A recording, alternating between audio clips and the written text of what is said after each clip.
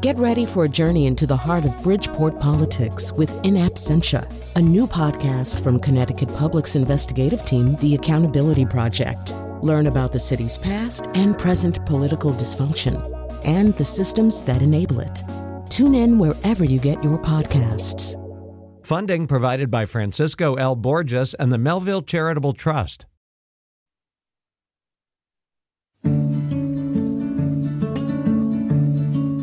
Hello. I'm going to talk to you a minute or two right now, a little bit more than I do usually before we leap into a show, because there's a few things I want you to know. We're going to be talking about obituaries today, a subject very close to my heart, for reasons that you'll see, I guess. And the occasion for doing that is that the movie Obit is available now on Amazon Prime. There's going to be a special showing at the Wilton Library. We'll tell you about that in just a second, too. The movie Obit is about really the most elite form of obit writing. And the New York Times uses some of its best writers as obit writers. When you've accomplished a lot in other forums, other areas of the New York Times, you can get to be an obit writer. That's not the way it is in almost anywhere else, really. And I want you to understand that before we plunge into the New York Times part of this. Later in the show, you'll also hear from a young woman, a journalism student at Medill, who was asked to do a prepared obit and what's called an advanced obit of somebody. She did it about me, which meant that I had to talk to her about that. Anyway, you'll meet Kate in a little while. We also wanted to talk to at least one person, let you hear from one person who's still kind of doing the small town obit writing thing. So you'll hear from a writer from Alaska who does that small town obit writing thing. But, getting ready for this show, I read some amazing obits, like amazing obits. One of them was for a guy named Michael Elliott. The obit appeared in the Portland Oregonian. It had lines like this: after college at University of Virginia, he moved to Long Beach, California, where, among other things, he joined a semi-pro basketball team that toured the country playing exhibition games, dressed as women. But the kicker was near the end. It said Mike ran out of family long ago and is survived by his ex-wife and best friend, Teresa Elliott. Though their marriage ran aground, their friendship only grew stronger, and hers was the last voice Mike heard. And the last thing she said to him was, "Donald Trump has been impeached." Upon hearing that, he took his final gentle breath. His earthly work concluded. Now, so that's amazing. She told him this lie so he could die in peace. But so as you might have guessed, this isn't really an obituary in the sense of an obituary. This is what used to be called a paid death notice, except now newspapers call those obituaries because they don't have obituary writers anymore. They don't have obituary staffs. Because of what happened to newspapers, that whole thing has kind of collapsed. So an obituary writer like the one you're about to meet would want to know a lot more about the barnstorming drag women's basketball team. You have to have a lot of details about that. But somebody who's not used to writing for publication can sometimes do an amazingly good job in a certain way. So similarly, and this one shares the quality of an ex-spouse who stayed very close to and loving of the person. This is an obit for Colleen Sheeran Singer in the Bangor Daily News. She died from complications related to her opiate addiction. She was a drug addict for most of her adult life. And the obit writer describes what that does to a person. He writes, while Colleen was capable of great compassion and would give the shirt off her back to one less fortunate, she was also at times a con artist, thief, and liar. So you don't usually see things like that in an obituary. The guy who wrote this, her ex-husband, who refers to himself as the author of this obituary, he writes, "The author of this obituary, who grew up comfortably removed from such things, thought he was educated but had no idea. Addicts shoot up to avoid being deathly ill, and because the disease heightens also the psychological desire for the drug and the needle. Real addicts rarely manage to get high. They just scratch and claw every day to avoid dope sickness. Colleen wanted to get back into a methadone clinic, but LePage, that's the governor of Maine, and enough Republicans in the legislature said no to the Medicaid expansion." That's another thing that's remarkable about this obituary. He tears into Governor LePage of Maine repeatedly. And then at the end, he writes that she's survived by, and he mentions the various friends and ex-boyfriends, and he says, and her adorable chihuahua named Squeak, and the author of this obituary, whose life was made more difficult, but also much better for having known her. Well, that's kind of a beautiful turn of phrase and a very complicated sentiment. But these were paid obituaries. They are, as I say, what used to be called paid death notices, as opposed to obituaries, which were written by the professional staff of newspapers. But for the most part, newspapers have stopped doing this. They don't have anybody delegated to it. The Hartford Courant has a wonderful writer named Ann Hamilton, who once a week writes a beautiful obituary for somebody. But that's kind of it most of the time. When I first joined the world of newspapers, the obit job was, for the most part, assigned to new arrivals, new reporters. It was kind of the lowest rung in the entry level. And the reason for that was if you make a mistake in an obituary, people complain right away. So the newspaper could assess your ability to get things down accurately by having you write 5 obituaries of just everyday people. Because if you screw up, the family will call the newspaper right away. That's how most newspapers handled that. And most of them don't even do that anymore. But there's an exception. There are a few exceptions, but the most notable one really is the New York Times. They have basically, if you've accomplished a lot somewhere else at the New York Times, maybe you get to go and join this elite monkish staff of obit writers. So we're going to talk about that today, as well as the other things that I mentioned. Bruce Weber is joining us. He's been on the show before, but he wrote obituaries for the New York Times for 8 years until he retired last August. He still writes advance obits. Those are the obits written for people who aren't dead yet for the Times on a freelance basis. Also joining us, Vanessa Gould produced and directed the documentary Obit, which is now available on iTunes and Amazon, places like that. If you have Amazon Prime, you can watch it for free, and it will be screened. And Vanessa Gould will give a talk as part of the New Perspectives film series at the Wilton Library in Wilton, Connecticut on Saturday night, September 9th. Check the wiltonlibrary.org for more details and to register. Okay, that's enough of me talking. I'm going to start with Bruce Weber. Hi, Bruce. Welcome back to the show. Hi, Colin. Nice to talk to you again. So, Did you say that I was monkish? Yeah, I think there is something monkish about the world depicted in the movie Obit, in which you are one of the principal players. By monkish, I mean, and I think you would be the first to say this, compared to the other things that you've done as a newspaper writer, which occasionally I've been even quite intrepid. This is work where you rarely leave the New York Times building, well, we correct? are sort of sequestered. That's true. That's true. I'd have to agree with that. I want to ask you, first of all, about sort of who gets to be commemorated in this particular way. There are obvious people who are going to get big obits, and you've written a lot of those big obits, whether it's Yogi Berra or Edward Albee. But then there's a lot of other people who maybe aren't super famous, but who deserve to be and are commemorated. Is there a way you can kind of describe the criteria for that? Yeah, I can, but let me give a little background here Sure. first. I mean, the interesting thing that you were saying about the obits that are now published in small papers, or that have always been published in small papers. The choice is, everybody has to sort of decide what belongs in their paper, and in those small papers, those regional papers, they commemorate the people who read that newspaper and lived within the localities that those newspapers covered. The Times thinks of itself, for good or ill these days, as an international paper, which kind of expands the territory that they need to cover.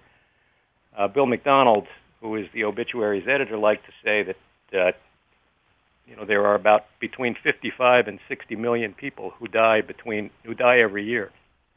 It's about the population of Italy, and the New York Times writes obituaries of about 12 or 1,300 of them, so that there's a significant amount of triage that has to go on. A fairly substantial selection process, which is, I guess, the question you were asking: is how do we winnow that down?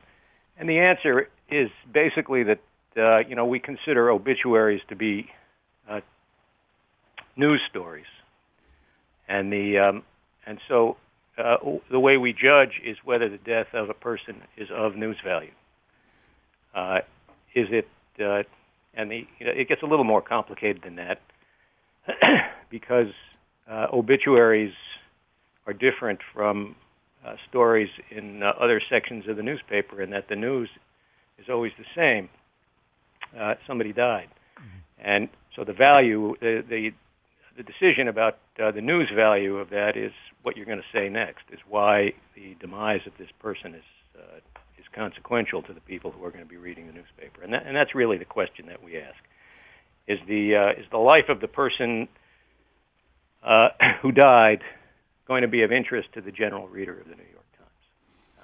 Is it going to be helpful? Is it going to be interesting? Is it going to be informative? Although, I mean, I think sometimes it's going to be interesting and informative, not because the person, him or herself, is legendary, but, I mean, I for those of us who really love New York Times obituaries, speaking only for myself, I guess, but also for the poet Billy Collins, with whom I had a long conversation about this. Okay. We love the obituaries about people that we've never heard of who have been responsible for something that we have heard of. So, for example, your colleague Marguerite Fox, I think, wrote an obituary of the guy who invented the barcode, and got into exactly how he thought up the idea for the barcode. I think he was drawing lines on the sand on the beach or something. You wrote an obit for a guy who has a kind of disputed claim to authorship of the Hokey Pokey, right? Correct. Robert Deegan. Yeah, and so tell that story. Just tell the story of putting that together, because one of the problems facing you with that obit is he doesn't have a clear claim to the Hokey Pokey. Right. Well, he did have a copyright for it, and the problem, it was easy to document the fact that he had a copyright for the Hokey Pokey, but then it turned out that there were recordings of similar songs and other claims that could be of similar melodies that could be documented that that went back at least a century. So there were soldier songs in both the United States and Britain. There were other songs that were written, one in Ireland and one and one other one here in the United States that were very similar. There were a number of lawsuits involved over this. It's undisputed that Mr. Deegan wrote a version of the song, but whether he may have borrowed it from somebody else, whether somebody else may have borrowed it from him, that's sort of the thing that's up in the air. Right, and it was a complicated. There was a kind of down the rabbit hole sense that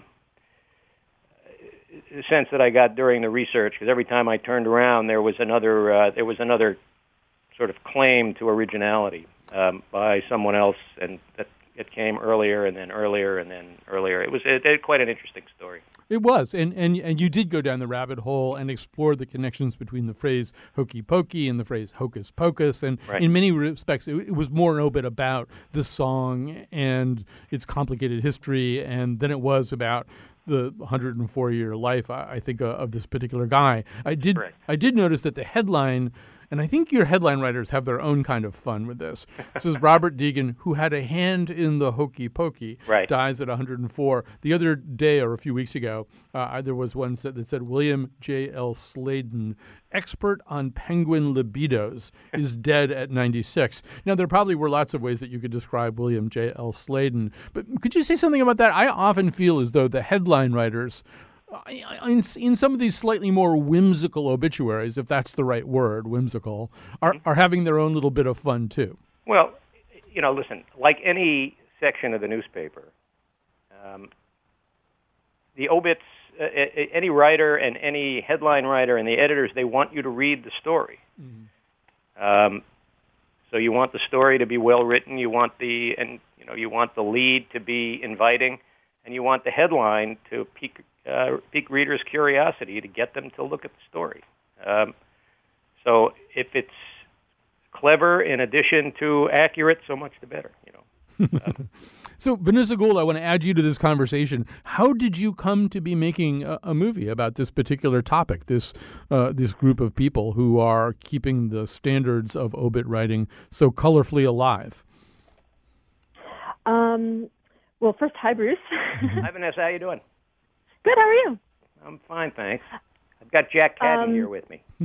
Jack Cadden. Oh, tell him I said hi. Yeah, Jack Cadden, who was an editor there at the Times, also a former editor of mine at the Hartford Courant, also featured in this movie.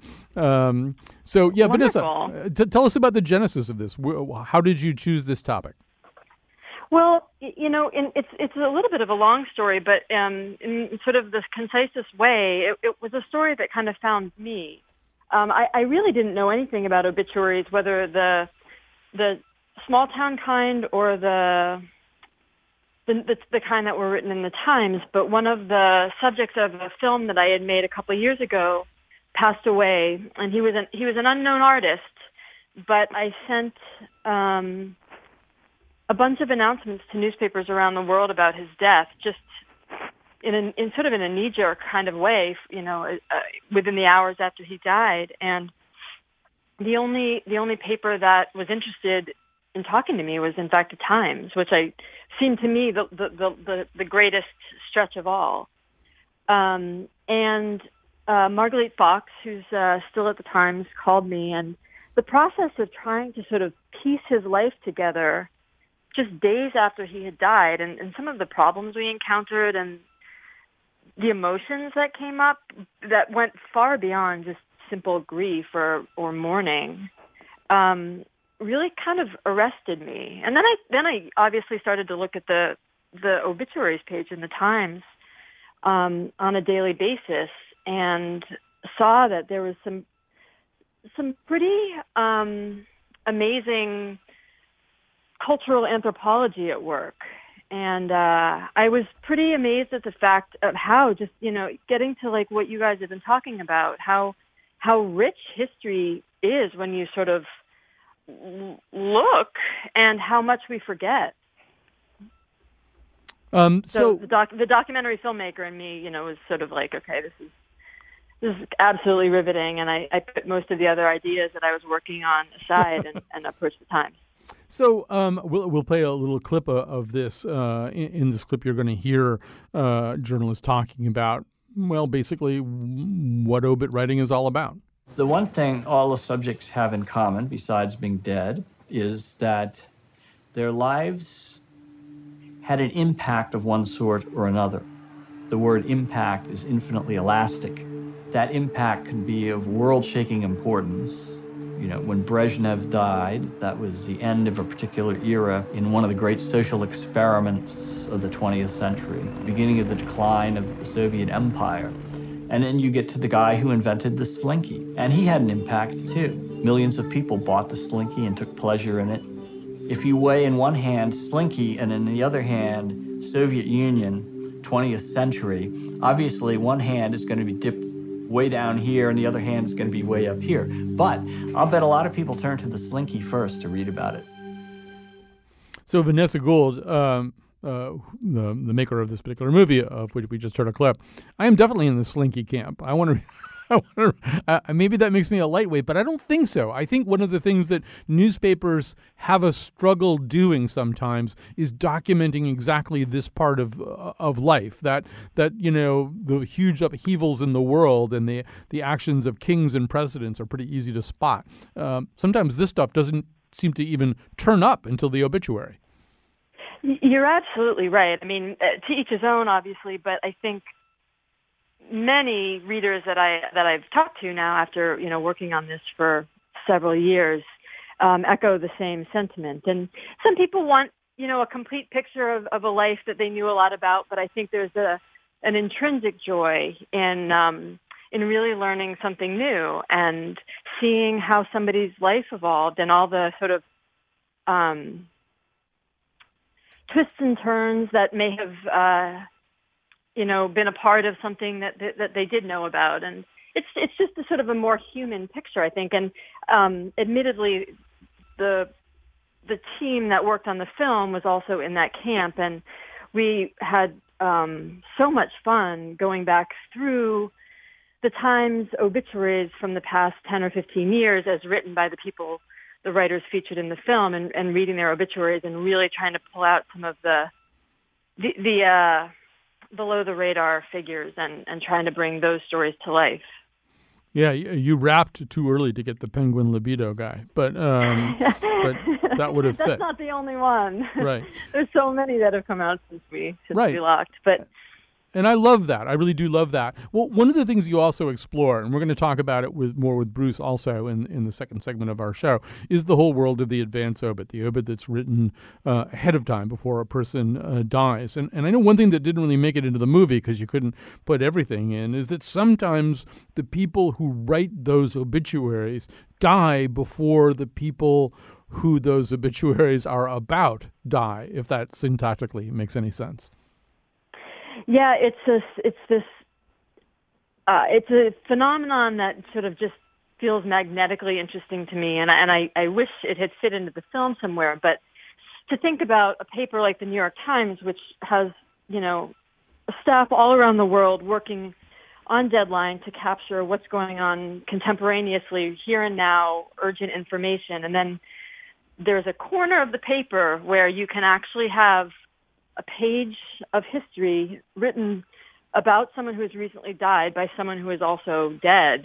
It just seems like a wonderful thing to think about in terms of shedding light on some of the oddities in and around obituaries. And the way that happened is that, two famous examples are Mel Gusso and Vincent Canby, who were both prolific writers for the Times, covered theater and culture, and they wrote many obituaries that outlived them and that are still probably on file. And what the Times will do then is have, a reporter add the information that's necessary when someone does die, and usually they'll share a byline or cite a contributing reporter to those pieces. But there's something just that's very, I don't know, it's a little surreal, but I'd like. Can I throw in something here? Yeah, Bruce. Go ahead, Bruce. As somebody who has written dozens of advance obituaries that are still on file at the paper, I know you said it was wonderful when the writer dies before the subject, but I would like to say that this is not anything that I aspire to. Right. And nor does anyone who writes advance obituaries. As much pleasure as this sort of thing gives you, I just wanted to let you know that this is not something that that really is anything that journalists look forward to. I can hear Jack Cadden chuckling darkly in the background there. That's me. You're right. So Jack, are you on the line right now? Yes, I am. Okay, so I want to ask you something, because you and I worked at a different newspaper, and I think I've tried to emphasize this as much as possible, but it's worth driving home one more time.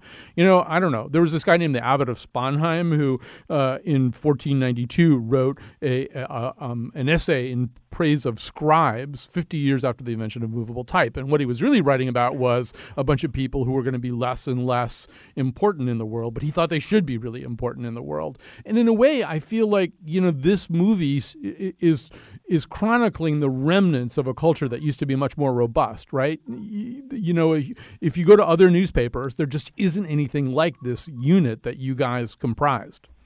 I think that's absolutely true. And in the movie, Bill McDonald, the Obituaries editor, says basically we're the last ones doing this. Mm-hmm. The Los Angeles Times gave up its obits team some years ago, and the Washington Post has shrunk its team, and so the Times is one of the last places where this is really done.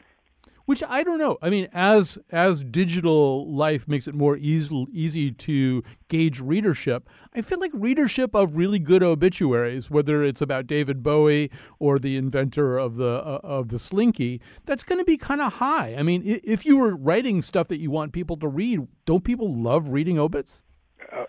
Absolutely. I think that's true. And I'll tell you, when Leonard Nimoy died, Mr. Spock, that got more traffic on our website than practically anything in history at the time. It was really quite something.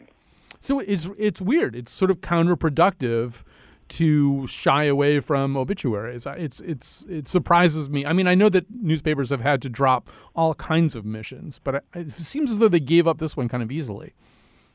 Well, I might interject an Yeah. observation that I've had for a while here, which is that, one of the things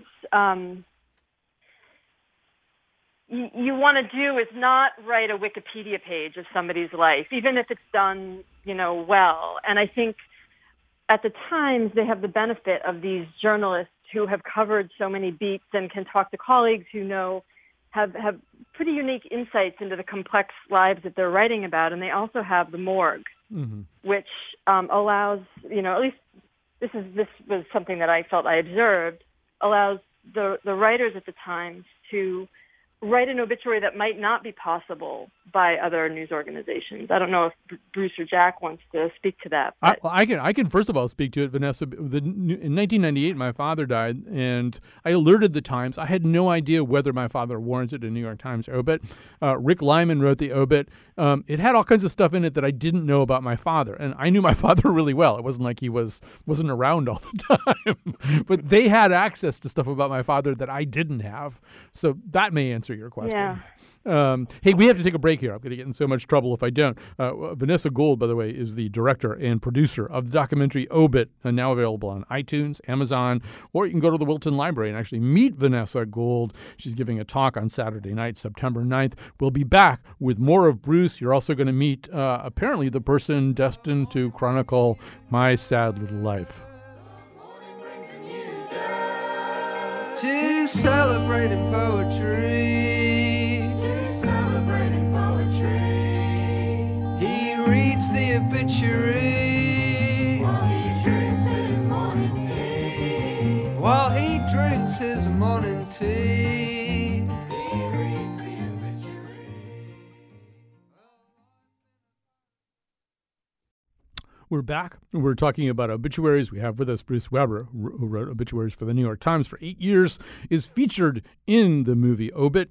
And although retired from the Times, he still writes advance obits for the Times on a freelance basis. You may also hear occasionally the voice of Jack Cadden, an editor at the New York Times, featured also in the documentary Obit. You're going to meet Kate Cimini in just a second. I'll tell you then who she is. But before we get to Kate, and while I have that line open, I'm kind of juggling phone lines around here a little bit. But we had a call from Luther in Glastonbury, who I believe has seen this movie, Obit, and it affected him in a certain way. Hi, Luther. You're on the air. Hi. Thanks, Colin. Three quick things. First of all, if you look at me in my life, at least in my mind, I'm a little junior version of Al Franken. Okay. A funny side and a serious side. So my wife got this book, The Other Talk, which forced us to write our obituaries, rewrite our wills, and tell our children what we wanted for our final wishes, and I had some good jokes in my obituary. And then I saw the movie Obit, and I said, oh, yeah, I can't start it with when I was born and who my parents were. I put in an extra paragraph to hopefully draw the reader in. And, I want my celebration to be a lot of fun for people, and I've seen ones like that. And that's what I want. Right. Increasingly, these obits, which are often written by the person before that person dies, or written by somebody very close to the person, if they have a sense of humor or a little flair, they often go viral on social media. All right. Now, I'm going to introduce you to somebody who I heard from out of the blue, I think it's fair to say, a couple of months ago. Her name is Kate Cimini. She is a freelance sports journalist who's working on her master's in journalism at Northwestern University. And so, well, Kate, maybe I'll let you explain. How is it that I heard from you? Why did I get an email from you? It's a good question.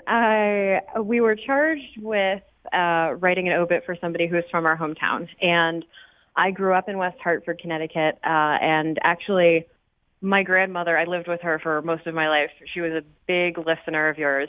So I heard from you pretty much every afternoon when I was growing up on WTIC. And then, so you were one of the first people that popped to mind when I was asked to write about somebody from my hometown, somebody who was, they said, not necessarily too close to you, but well-known enough that it would be interesting to do.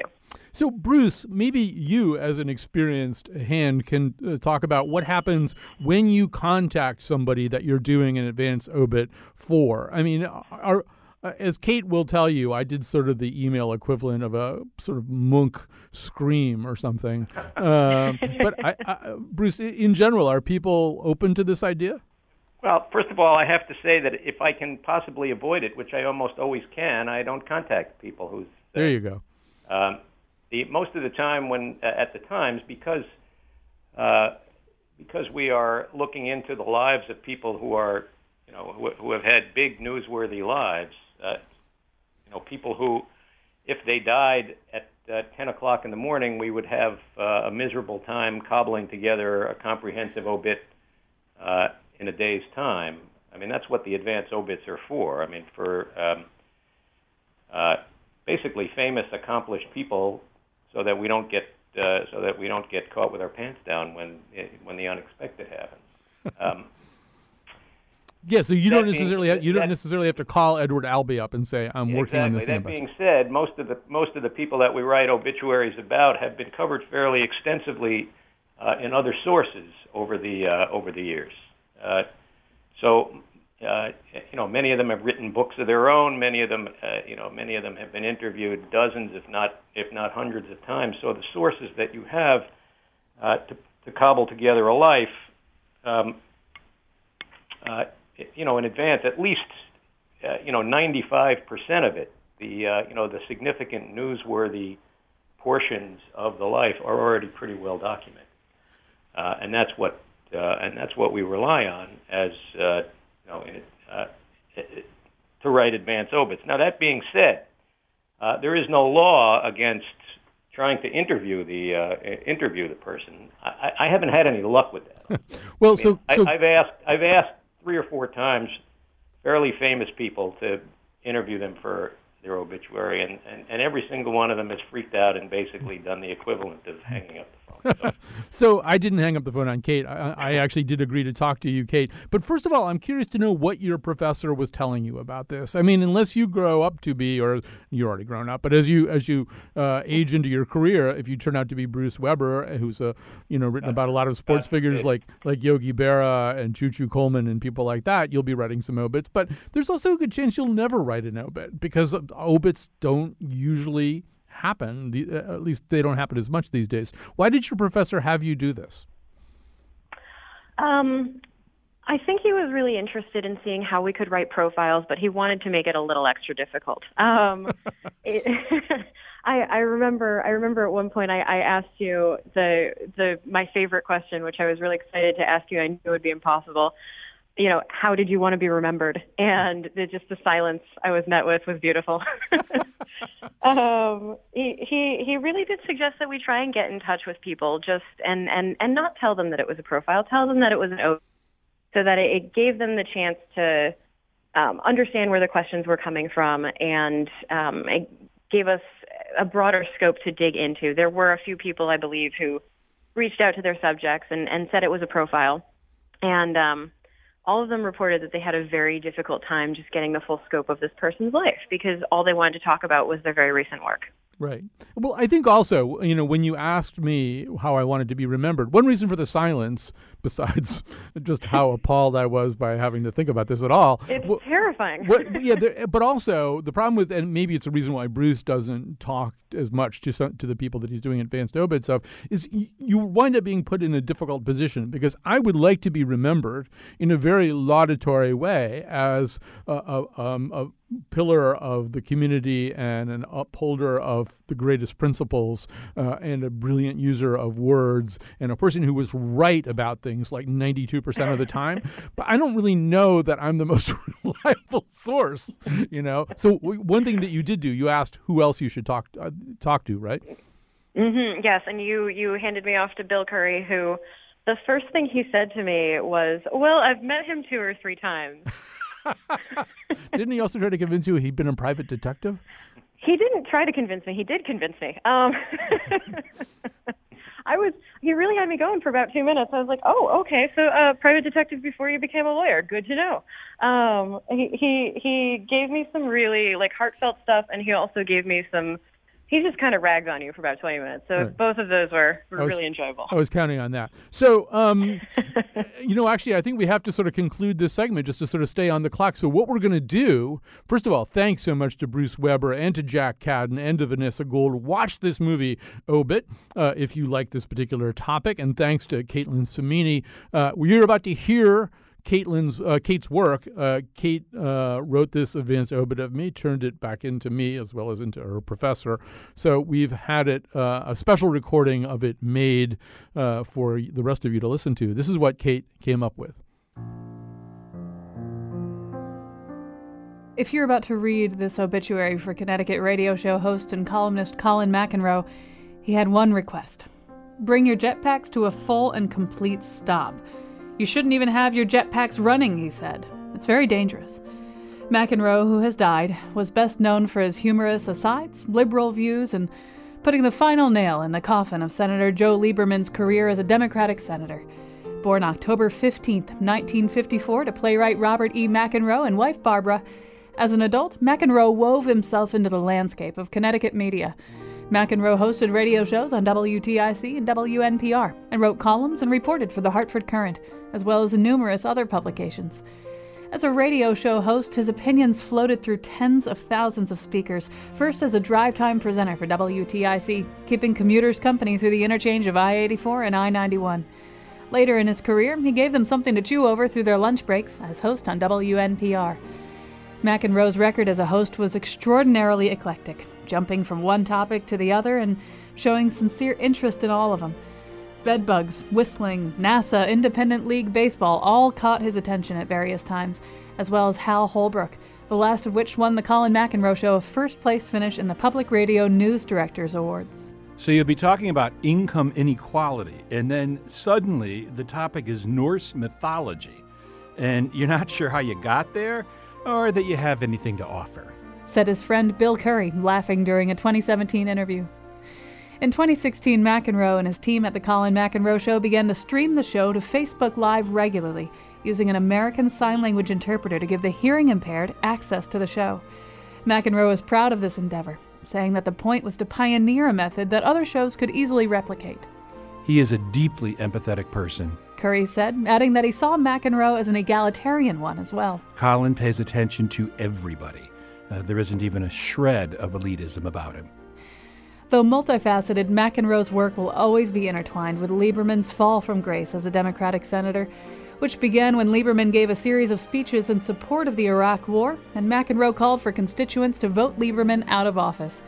Lieberman's subsequent loss in the 2006 Democratic primary and switch to the Independent Party was widely considered by the Connecticut electorate to have begun with McEnroe's interview with the senator. While a political commentator in the Nutmeg State, McEnroe was also known to delight in humor as well as the arts. Perhaps his best-known essay impersonated lauded New York Times book critic Michiko Kakutani for McSweeney's Internet Tendency. He moderated celebrity interviews at the Connecticut Forum, and the Schubert Theater gave him spoken word performances backed by the Hartford Symphony Orchestra. I want to be remembered as someone who did something every day, McEnroe said. Every day should be different. You should be challenging yourself.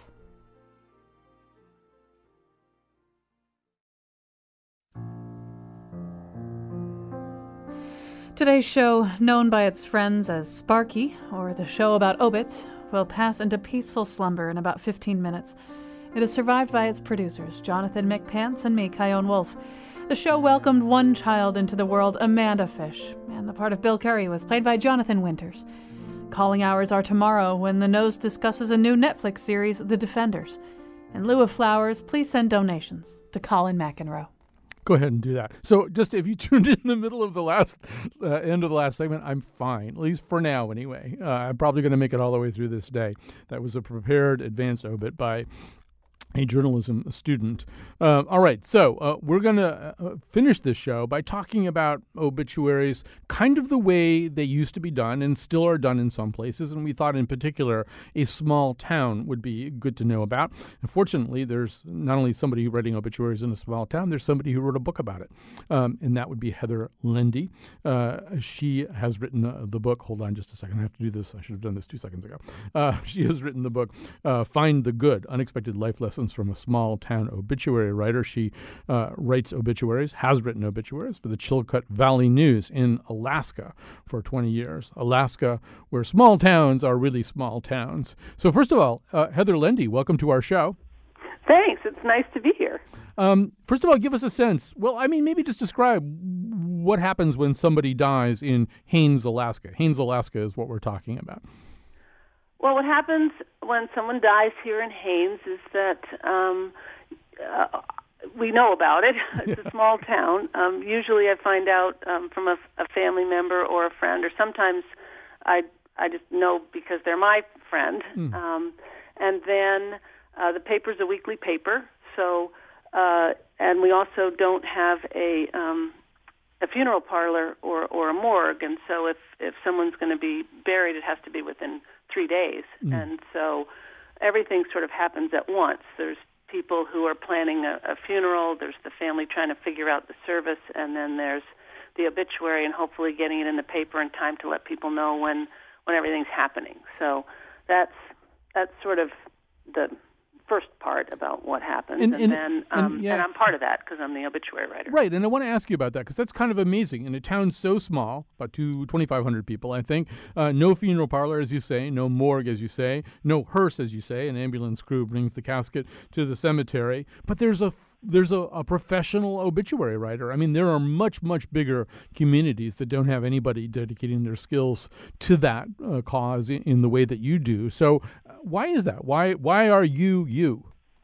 Well, part of it really is because the Chilkat Valley News has been our local paper now for 50 years, the weekly paper, and that's always been the editorial kind of guidelines from the paper that when someone dies in our town, anyone dies, it's news. And so our obituaries are very similar to, in a way, to the New York Times, in that, but we see every life as noteworthy and worth an exploration, or at least a photo and a feature, essentially. And when so you say it comes down to the paper, first of all, doing that instead of just charging the family and having them put the obits in, and then it came down to just having somebody like me start writing them, and I'm still doing it, and I love it.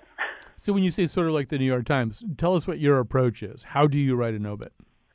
Well, when we write an obit here, when I write an obit, we always begin our obit with how the person died, and then basically sort of the story of why they were significant in our community, what people might know them as, and then I usually know that because I've lived here long enough.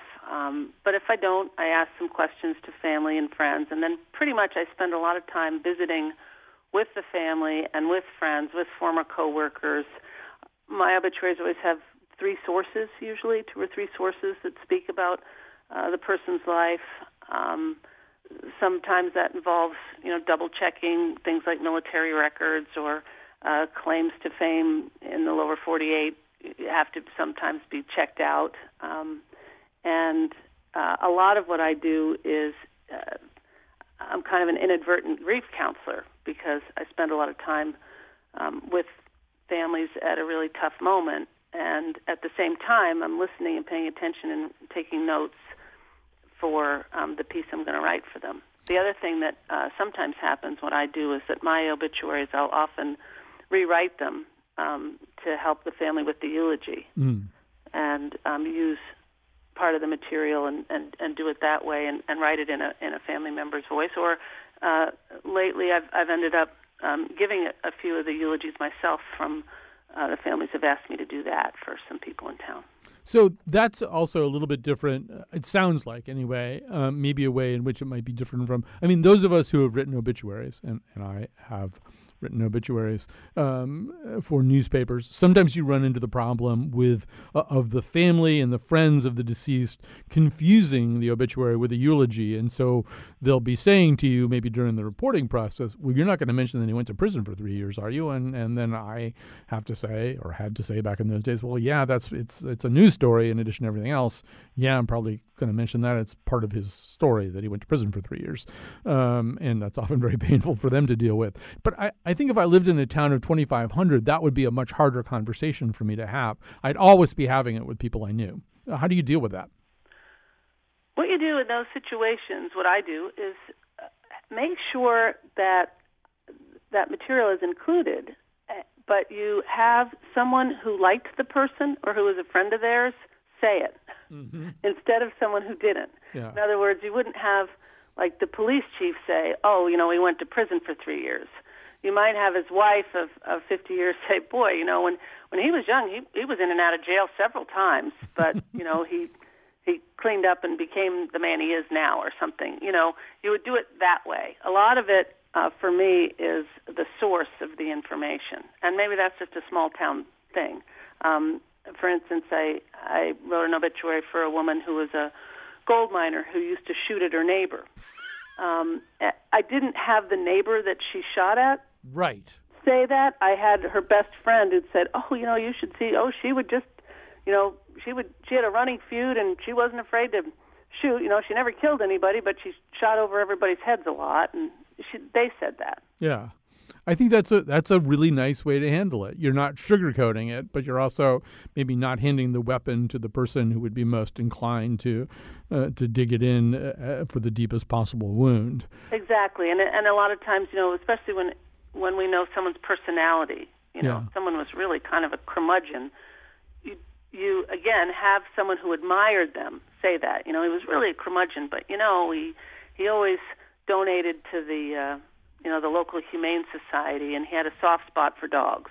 Right. So, you mentioned a few minutes ago that you begin the obit with the cause of death, which I'm very appreciative of because as a neurotic, I always want to know what people died of and whether I'm going to die of it too and all that kind of stuff. And in the past, like 100 years ago, 125 years ago, that was a huge emphasis of obituaries. The New York Times obituary for Theodore Roosevelt goes on for 5 paragraphs at the beginning. The very first 5 paragraphs are how he died.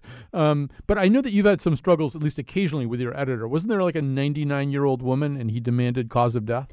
Yeah, that also comes from the longtime editor of the Chilkat Valley News, Tom Morford, and he recently sold the paper, but I'm still with it. Mm-hmm. Tom just insists on cause of death, and his reasoning is that, this is important demographic information. Are we dying of cancer? Are we dying of, accidental deaths? All these different things. And as he puts it, even just to put heart failure, well, there's very different ways to have your heart stop. And, were you shot in the chest or did you have a heart attack or were you in your sleep and it stopped? But anyway, with this woman, there was a woman who was 99, hadn't ever been to the doctor that we knew of, lived in Haines. There's no hospital here. Died in her sleep, kind of after saying goodbye to everybody. And I said, Tom, she just died of old age. And he really had a hard time with it. He said, there's no such thing. I said, well, of course there is. You can't just live forever. He goes, how do you know? How do you know that if people do everything right, they won't live to be 200? I mean, what's old age? And we've had this discussion around and around. And what we ended up doing with that one is I said old age, and he just left the cause of death out. She was 99 and died in her sleep. And that seemed to be good enough for him on that one. So obviously you're an artist at this, and as you say, you're part journalist, part grief counselor, probably part some other things as well. That raises the question about your obituary. I mean, you write all the obituaries in Haines. Who's going to write your obituary? I don't care. I don't think obituaries, I know this might sound blasphemous on a program about obituaries, but I don't think the obituary in and of itself is all that important. It's really the act of writing it and working with the family and sort of beginning the grief process and noting down some things that people might not remember otherwise, the mother's maiden name or what year they graduated from high school or what rank they were in the military or something that might just be lost in family lore without the obituary. I think it's important to get that. But in terms of my own obituary, I mean, you're writing it now. You're writing it by the way you live every single day, I think. That is beautifully put, and it's a perfect place to stop, and we have to anyway. Heather Lendy has written obituaries for the Chilkat Valley News in Alaska for 20 years. She's the author of Find the Good, Unexpected Life Lessons from a Small-Town Obituary Writer. I think you just heard one of those lessons. I'm sorry for those of you who called in. You had interesting things to talk about. We just had kind of a full play today, so James and Susie, I'm sorry I couldn't get you on the air. Thanks to everybody else who helped out today, to Jonathan McPants for producing. Wolfie's been on the board making it sound good. Bill Curry actually played himself today, if you think about it. And we'll be back tomorrow. Checking the obituary, checking the obituaries like an anxious breeze. For some may quiet passing, others lasting pain. I'm checking the obituaries, looking for